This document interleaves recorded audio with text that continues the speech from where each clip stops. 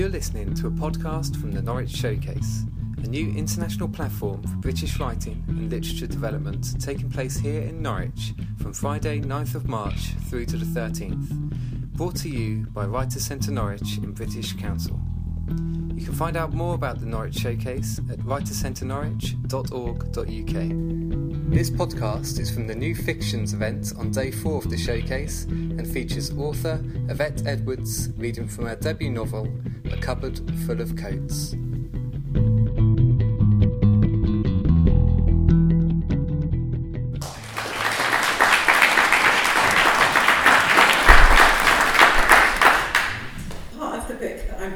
It's the beginning of chapter 4, and the narrator is Jinx, and she's 16 years old. And this is the first point in the book at which we go back to the past 14 years earlier and see the events that kind of led up to the murder of her mum and what really happened. I waited for Sam on the corner of Amherst Road and Dalston Lane, outside Eastern Chemists at the bottom of Pembury Estate, where she lived with her family, the whole of the Adebayo posse, her mum, her dad, herself and 3 younger brothers. Her family was the complete opposite of mine, where it was just me and my mum and everything was quiet and in its place. Her dad was kind of okay, but Mrs. Adebayo could be a bit weird. Because of her, I didn't visit them much. But on the occasions I had, Sam's house was as noisy and crazy and manic as the school dining hall at lunchtime. Compared to hers, my house was like a morgue. From where I stood, I could see through the courtyard, almost to the middle of the estate. The Adebayos lived in the block right at the top, overlooking the park, and there were several exits between that end and where I stood, but I knew Sam would come out this way because she always did. This was where I met her every morning, a short walk down from where I lived and across the road from Hackney Down Station, where we caught the 48 bus to take us to school. I was digi because it was a Monday, and on Mondays after school we had netball practice. About half the time, Sam forgot her kit. She was pretty scatty, forever leaving something behind or just forgetting things completely. I was digi because I didn't want to end up at practice on my own, but the minute I saw her, I relaxed. She was running from the moment she came into view, racing through the estate in the disgusting maroon uniform we hated so much, satchel flapping, blazer and cardigan undone, the carrier bag with her kit in it held between her teeth, her hands busy pulling her auburn hair into a ponytail, late as usual, and still not finished dressing. "Jay, you've got to stop letting your mum do your hair, man," she said as she reached me, slowing down to a walk, which I picked up alongside her.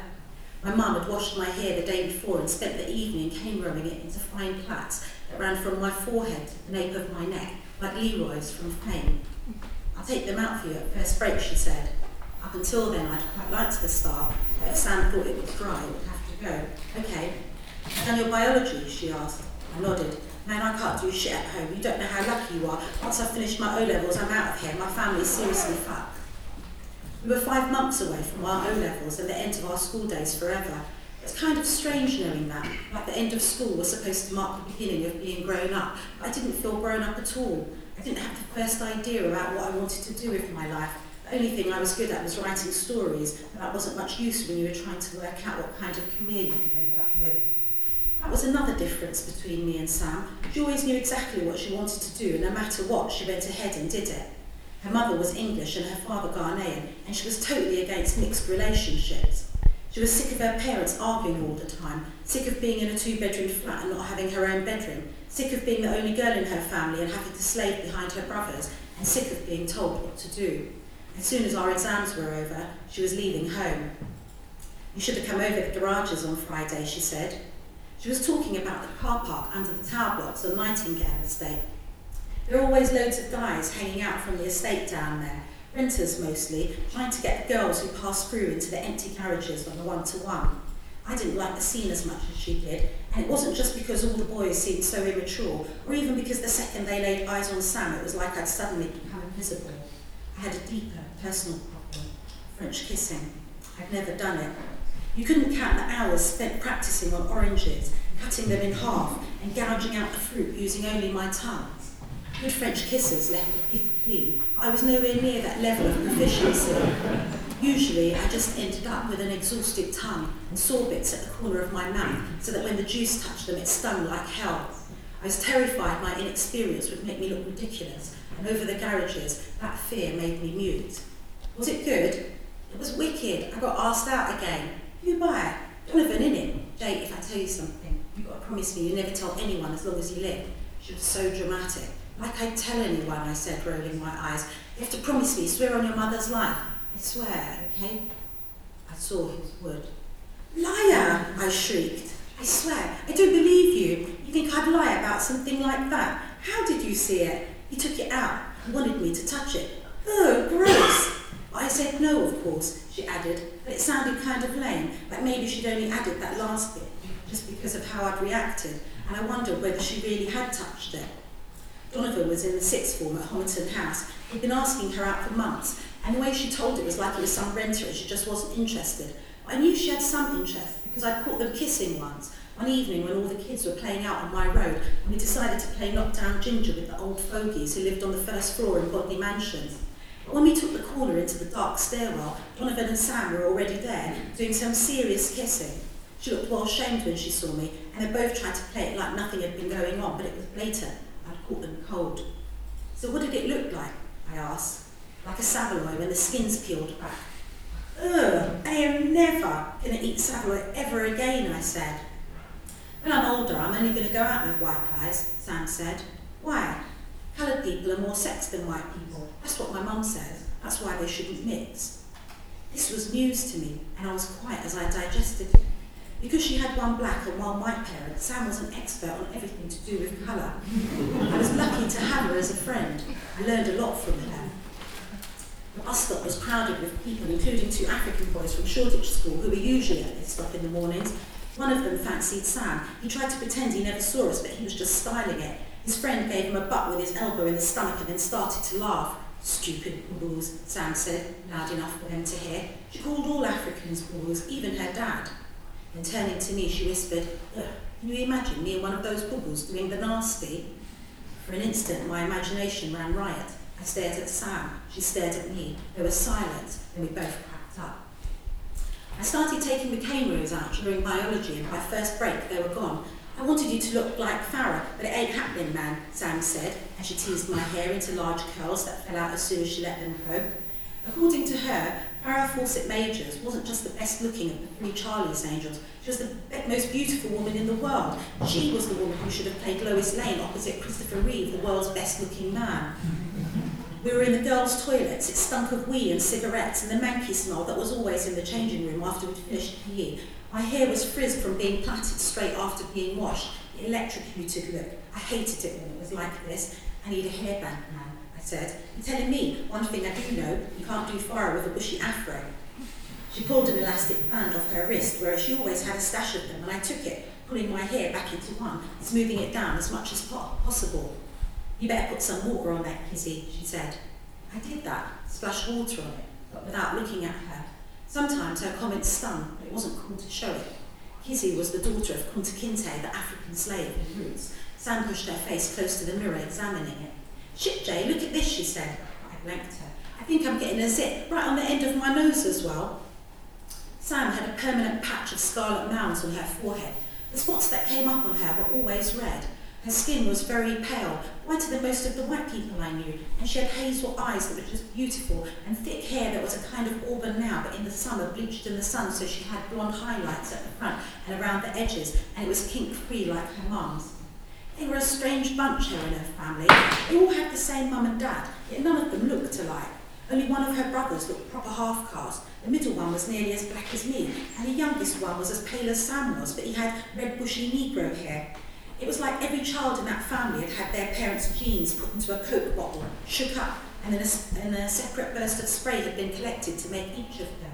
They were as different from each other as a litter of kittens. I'm going to squeeze it, she said, and she did. A few moments later, the site where the teeny pimple had been was ablaze and swollen, as if someone had boxed her. Do you know how to tell for sure if someone's done the nasty? I shook my head without looking at her, and she was quiet for a moment, clocking me. But my whole family's doing my head in. At least you know who you are and where you're coming from. A whole of something, not friggin' half of nothing. I swear I'm never going to marry any boy who ain't coming from where I'm coming and put this shit on my kids.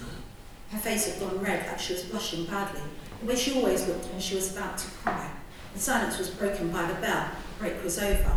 I took one last look at my hair, picked up my bag from the floor, and turned to face her. How can you tell? I asked. She smiled, blinking quickly, relieved. She linked her arm through mine and she hitched her satchel back up onto her shoulder. Though it was only us in the toilets, she glanced around like there might be crowds hiding in the cubicles, air-whipping. Her voice was low. She began to explain.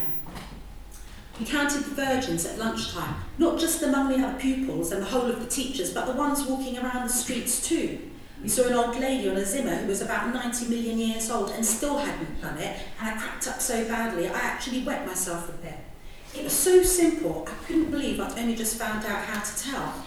Virgins walked with their toes pointing inwards, and those who had done the nasty, when they walked, their toes pointed out.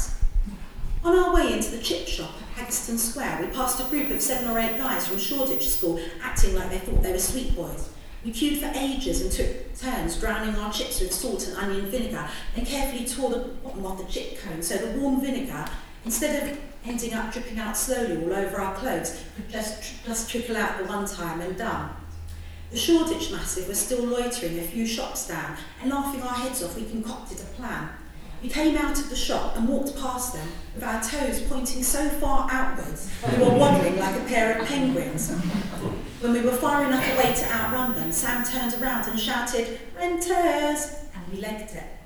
I felt heady with knowledge, the power to look at total strangers and know for sure what they'd been up to. I even found myself studying my own feet as I walked and Sam's when she wasn't looking. My feet seemed to naturally point inwards, which made sense, but Sam's didn't. Her feet were more or less parallel with each step, and I wondered what exactly that meant. At home time, we discovered netball practice had been cancelled. Sam wanted to go over to Nightingale Estate and mess around in the garages for a while because her mum wasn't expecting her home for a couple of hours. I was hungry and couldn't be bothered. Unlike me though, Sam didn't need the company. Once she'd made her mind up about what she was going to do, that was it. I said I was going to go home and she decided to go over to the garages on her own. We'd spent the remainder of our money, what should have been our bus fare home, on rhubarb and custards and pink bonbons, so we had no choice on the journey home but to trot. Nightingale Estate was just on the other side of the park from the top of my road, so Sam walked with me to my house. We joked around for about 10 minutes outside, and she carried on, and I watched her skipping till she disappeared out of sight at the top of the road. I let myself in with the key I wore on a shoelace around my neck, having lost the last 3 keys my mum had given me. Inside, the house was warm and steamy with rice and peas and the smell of curry recently cooked, which was good. I dropped my bags on the floor inside the passage, opened the door to the sitting room and walked in. My mum was on the settee with a man I'd never seen before. They were kissing so hard that it was a moment before they even realised I was there. I took in a zillion things in a second. His wet red tongue poking into her open mouth, her blouse undone, his hand inside it, his flies undone, my mum's hand inside the gaping hole there, moving. Sounds, I think from her, like someone who'd been gagged still trying to speak, and her hair, it looked as if she'd been in a fight or something. Of the 3 of us, I don't know who was the most shocked. She leapt up and turned around so her back was to me, and I could tell she was buttoning up her blouse. The man kind of leaned forward with his arms crossed over each other on his lap, as if that was supposed to make me believe his flies were done up now. "You're home early," my mum said over her shoulder. It wasn't a question she was asking, it was an accusation. "Netball got cancelled," I said. She turned around and her skirt wasn't tucked in properly and she'd left a button undone, just above the waistband of a short black skirt that I'd only ever seen her in once at the shop after she'd tried it on. She'd asked me what I thought and we agreed it was too short to wear on the streets. She must have gone back without me and bought it. She hadn't needed to keep it a secret, and the fact that she had, though it was a small thing and silly, made me feel hurt. She smoothed down her hair, like that smoothed everything over, and said to me, as if it were a perfectly normal occasion, and that man had just knocked at the door, "There's someone I'd like you to meet. This is Uncle Beres." When I looked at him, he was staring down at the floor, and he nodded his head at me in a quick flick, smiling in the foolish way the kids in my class did after they put their hand up to answer a question, got picked and gave the wrong answer. I looked at my mother. She was wringing her hands together now and smiling at me in a "whatever you do, don't make a fuss" kind of way. Looking at her made me feel like I'd shrunk, and I realised I hadn't. It was her that had grown. I looked down at her feet. She was wearing red clogs with the highest heels I'd ever seen her in. And I tried really hard not to notice, but it was just blatant that while her heels were neatly together, her toes were definitely pointing out.